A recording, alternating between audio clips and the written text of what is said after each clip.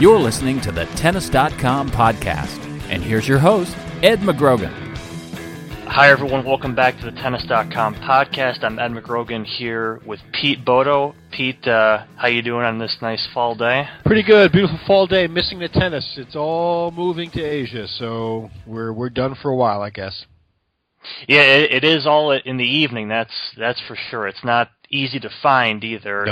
No. Not to mention it's kind of you're not going to see on ESPN2 for quite some time as well. So it's a time where you and I are actually going to talk a little bit about fall tennis, some of the better fall tennis we've seen over the years later on in this podcast. But we're recording this right now during, as I dubbed it, anti-Big Four week on Tennis.com. I mean, I thought we'd give a little shout out to those who are probably a little tired of seeing all the coverage, probably well-deserved coverage of the Big Four for what they've done this year.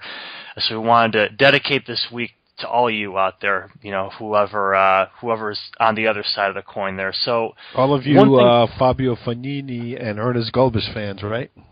And there are plenty of them, I would contend, actually. Probably not as many as Roger fans, but they're making their headway there. So what I wanted to actually revisit was an article you wrote in early May. It was called 4x4, and it was really comparing this generation's Big Four to a previous generation's Big Four. That would be Borg, Lendl, Connors, and McEnroe. And since that time, of course, this year's Big Four has won all the slams, all the Masters, so you can add even more credence to what they're doing now and comparing their numbers.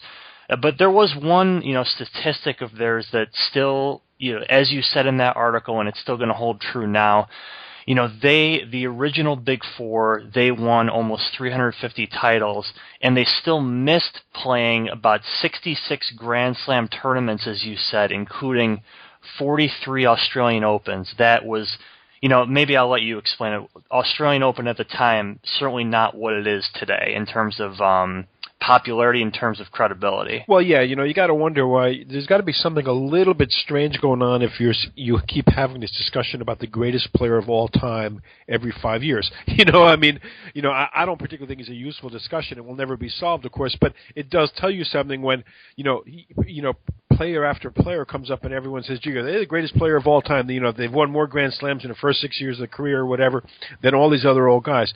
The big thing to remember is it was the turning point for tennis in our era in some ways, even within the Open era, was when the Australian Open in 1990 or 89 moved to Flinders Park, left Kooyong Stadium, and also changed its date to be the first Grand Slam rather than the final Grand Slam of the year. That made everything different. I mean, if you take 25% more Grand Slams played by today's players, especially now that the Australian has actually proven its chops and is embraced fully as an credible fourth Grand Slam, these people have 25% more chance to add to the title count. So that's kind of an interesting change that's really driving a lot of what we see today. Yeah, and like I said, since this piece is written, Murray has won Wimbledon, Rafa won the French and U.S. Opens there. And when you look back at this piece, the big question was at the time kind of about Murray. It still really, in my mind, remains about Murray. Comparing him comparing him to any of these other seven legends is still something that we're going to have to see how that plays out over the years. A couple days ago we had Carlos Moya even writing a piece talking, about Murray, how he is still not of the caliber of, say, a Djokovic, a Nadal, someone who consistently, sort of without fail, is going to bring it at every single tournament. I think he was really pointing to this summer's events. He had a terrible U.S. Open series as defending champion at Flushing Meadows, went down there. And I kind of wanted to get your take on really Murray sort of right now as he's going forward. He's out with injury for presumably the rest of the season. And, we talk about having Djokovic having a lot of questions about his year, but there are questions to be asked about Murray as well. Well, hey, listen, the reality is, stark reality, is that come January, we might be down to a big two. I mean, let's face it, Federer, unless he really gets some stuff together and makes another big push, is falling off the pace. And Murray now is, especially with his injury, he, as you say, he fell off the pace in this summer. And now we don't know what's going to happen. If you look at Murray's going to lose over 1,200 ranking points that he cannot replace because of his results last fall. And I'm including now the ATP Tour Finals, and I guess there's still some question about whether Murray will be back or not for the World Tour Finals. But let's assume he misses the whole year, which I think is a 90% chance. He's gonna be losing 1,200 points, and you've got guys. David Ferrer is just fewer than 400 points behind him, and Berdych, Del Potro, and Federer, all three of them are within striking distance of Murray's record by the end of the year. Murray could, if he doesn't get off to a great start in Australia in his first tournaments back from surgery, Murray could be down around number 7 or 8. By come February. So, it's an interesting period, and I think you're absolutely right. And, Carlos Moyo is absolutely right.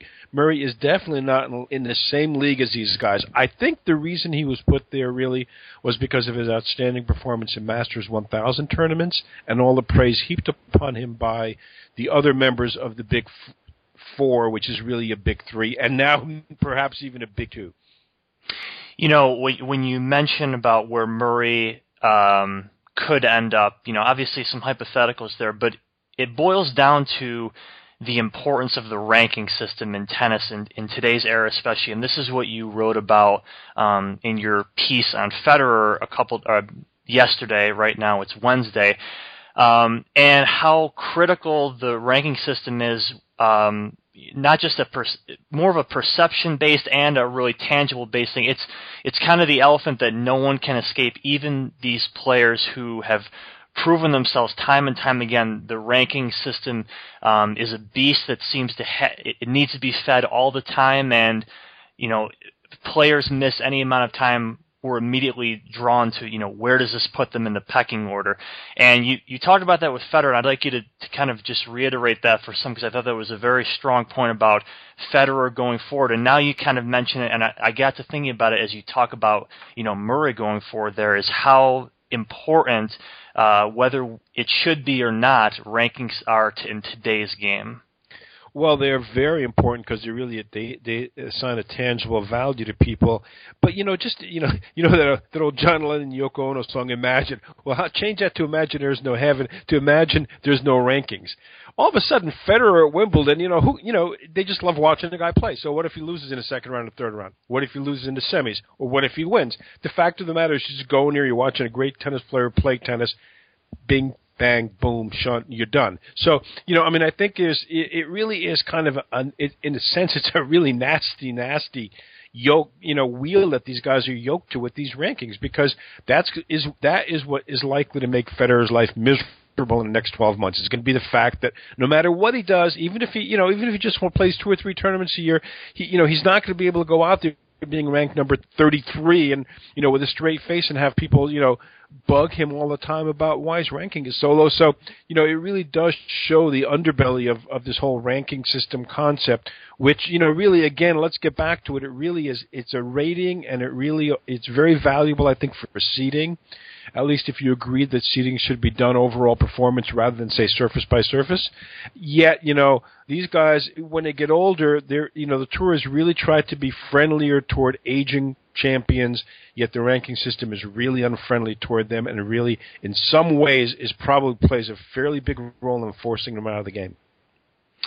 Do you have any thoughts about, Nadal at one point, I think, goes back to talking about how the ranking system, if it was a 2-year stretch instead of a 1-year window? I mean, are you more on the side of putting the rankings aside as the be-all, end-all indicator, or do you think the ranking system as presently constituted is kind of a fair way and really the only way to judge players and to group them in today's game? Well, it's kind of mispromoted. It's promoted as the world rankings, and all right, I don't really want to quibble about semantics, but it really is a rating, and that's really an important thing to remember, because essentially it shouldn't be money taken the bank. The rankings in quotes should only count really at the end of the year, in my opinion.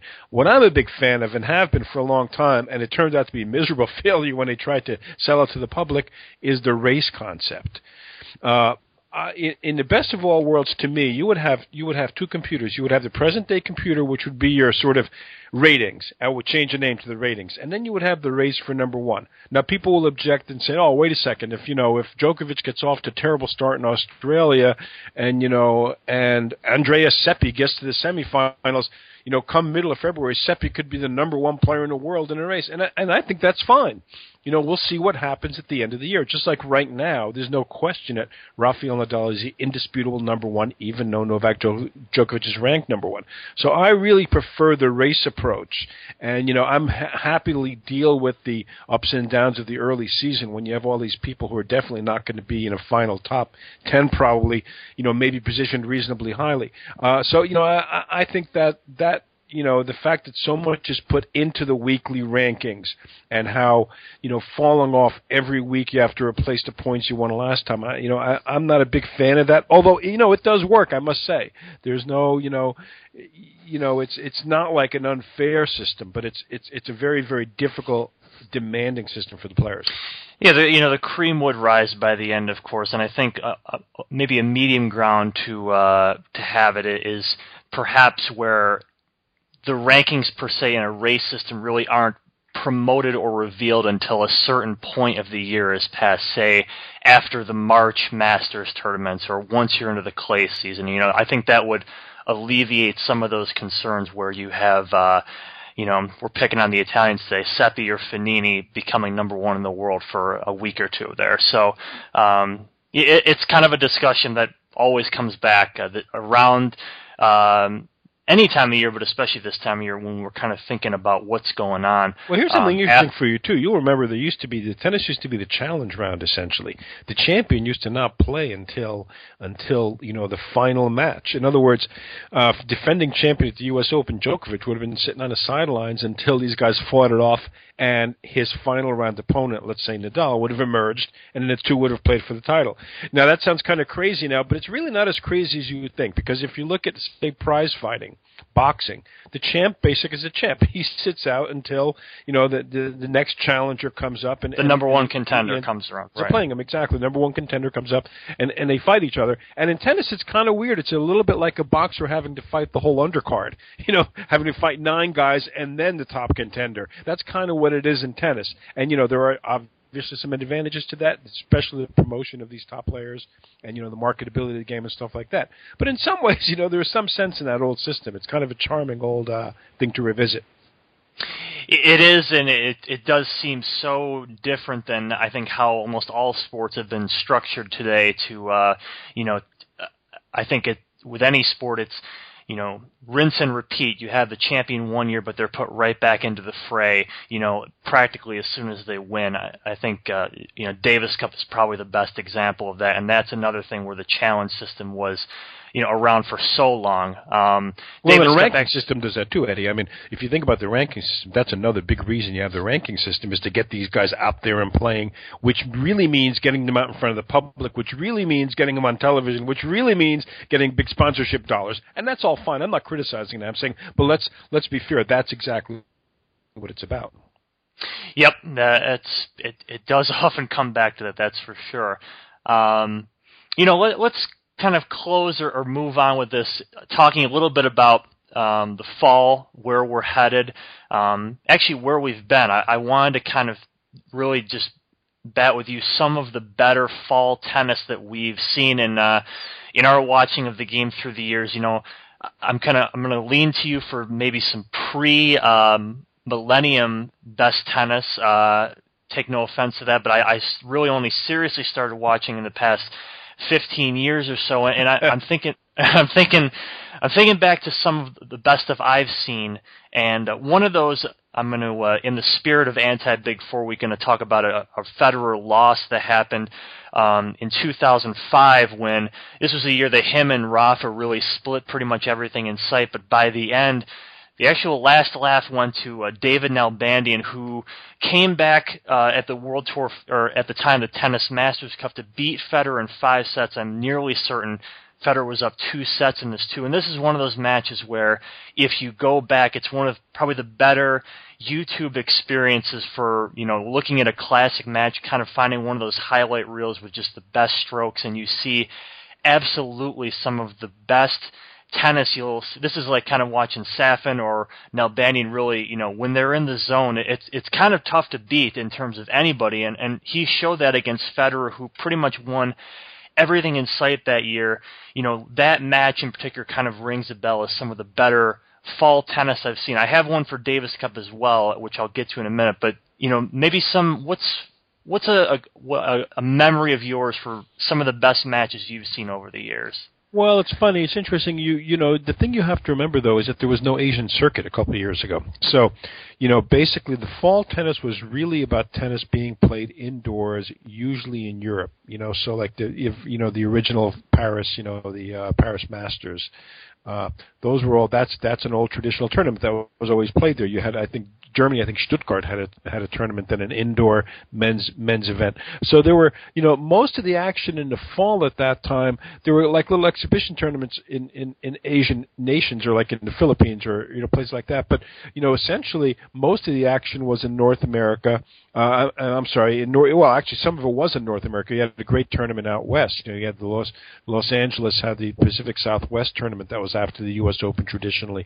There was this tournament in San Francisco in the fall. So there was a pretty healthy indoor circuit with a couple of outdoor things mixed in the U.S. and Europe. So that all changed really with the new drive and the push to promote tennis in Asia. And, in terms of, for me, and, when I think about the fall, I can't help but think of that Gustavo Kuerten winning, earning a number 1 ranking on the final day of the season, the final opportunity, and having to do it by beating Andre Agassi and Pete Sampras in back-to-back matches, thereby denying Safin, what would have been a number 1 for the year. So that was just an unbelievable, once-in-a-lifetime kind of a performance and chance, especially because you couldn't have picked Kuerten, a 3-time who never won a Grand Slam on anything other than red clay.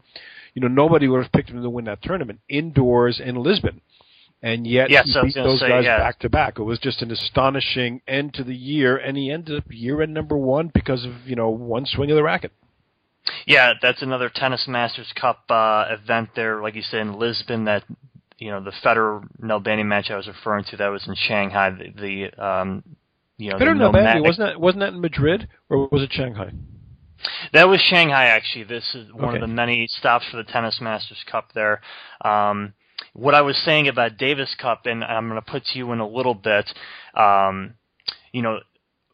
we rarely travel to tournaments after the U.S. Open. There's been you and I and anybody else on the tennis team here, just because the majors are the big currency, of course, and pretty much all of the post-Open tournaments are so far away that we don't get to see a lot of it in person. And there was a couple of years ago, I had a chance to get out to Seville for the Davis Cup final to see Spain and Argentina, just a classic kind of Davis Cup final matchup there.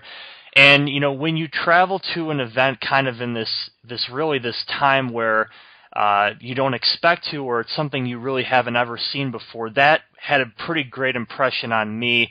I'd never been in that environment before, kind of a cauldron environment with such good crowd support from both teams. Actually, it ended with Nadal beating Del Potro in 4 sets in a great clay court match where Del Potro really had great chances to take this from Nadal. He, like I said, he ended up going down in 4 sets, but he took the first set from Rafa. Really should have won the 4th set before kind of folding at the end there. And this was after Nadal, by his standards and our expectation for him, sort of had a so-so year where he only won the French, and it reminds me of kind of what Djokovic may be heading towards when Serbia plays the Czechs in this year's final. This may be really a kind of a bigger chance for Djokovic to kind of get a little bit of swagger back, even though it's a team competition for him himself. And have you been to maybe what are some of the events that you have traveled to after the U.S. Open in your time, I'm thinking perhaps that classic Davis Cup match in Romania. You can correct me if I'm wrong on the date or the countries of that with the U.S., but I'm sure you've had some travels post-U.S. Open in the fall in your time. Well, yeah, I did not go to that one. There was, of course, the Grenoble match, USA versus France, where Pete Sampras' debut, and Pete Sampras, in his own words, was like a deer in the headlights, and he just, couldn't get a win. The French, that was a magical moment for Davis Cup, not so much for the U.S., unfortunately, but for Davis Cup, because the French team, essentially, Yannick Noah, Guy Forget, Henri Leconte, they were, it was just, they were heavy underdogs, basically, but they really sort of came through. There have been, numerous ties, wonderful late season, finishes. I think it was in Vegas one year when we played. I believe it was the Czechs, maybe, or the Swedes actually, and that was a good Davis Cup tie. There have been a bunch of them in the fall. What I think is the best Davis Cup week, though, is unfortunately comes right after the U.S. Open. But it really is that third week because you've got the semifinals. So, just like going to a Grand Slam tournament, the smart play is to get the semifinal tickets because then you get to see all four of the top guys.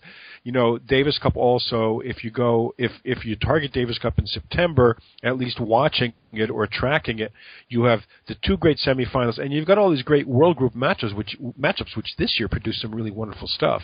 I mean, I guess that officially falls into the fall category because it comes after the U.S. Open, and there's just good things because you got these great World Group playoffs featuring all these guys this year. 3 of the top 4 players, I guess.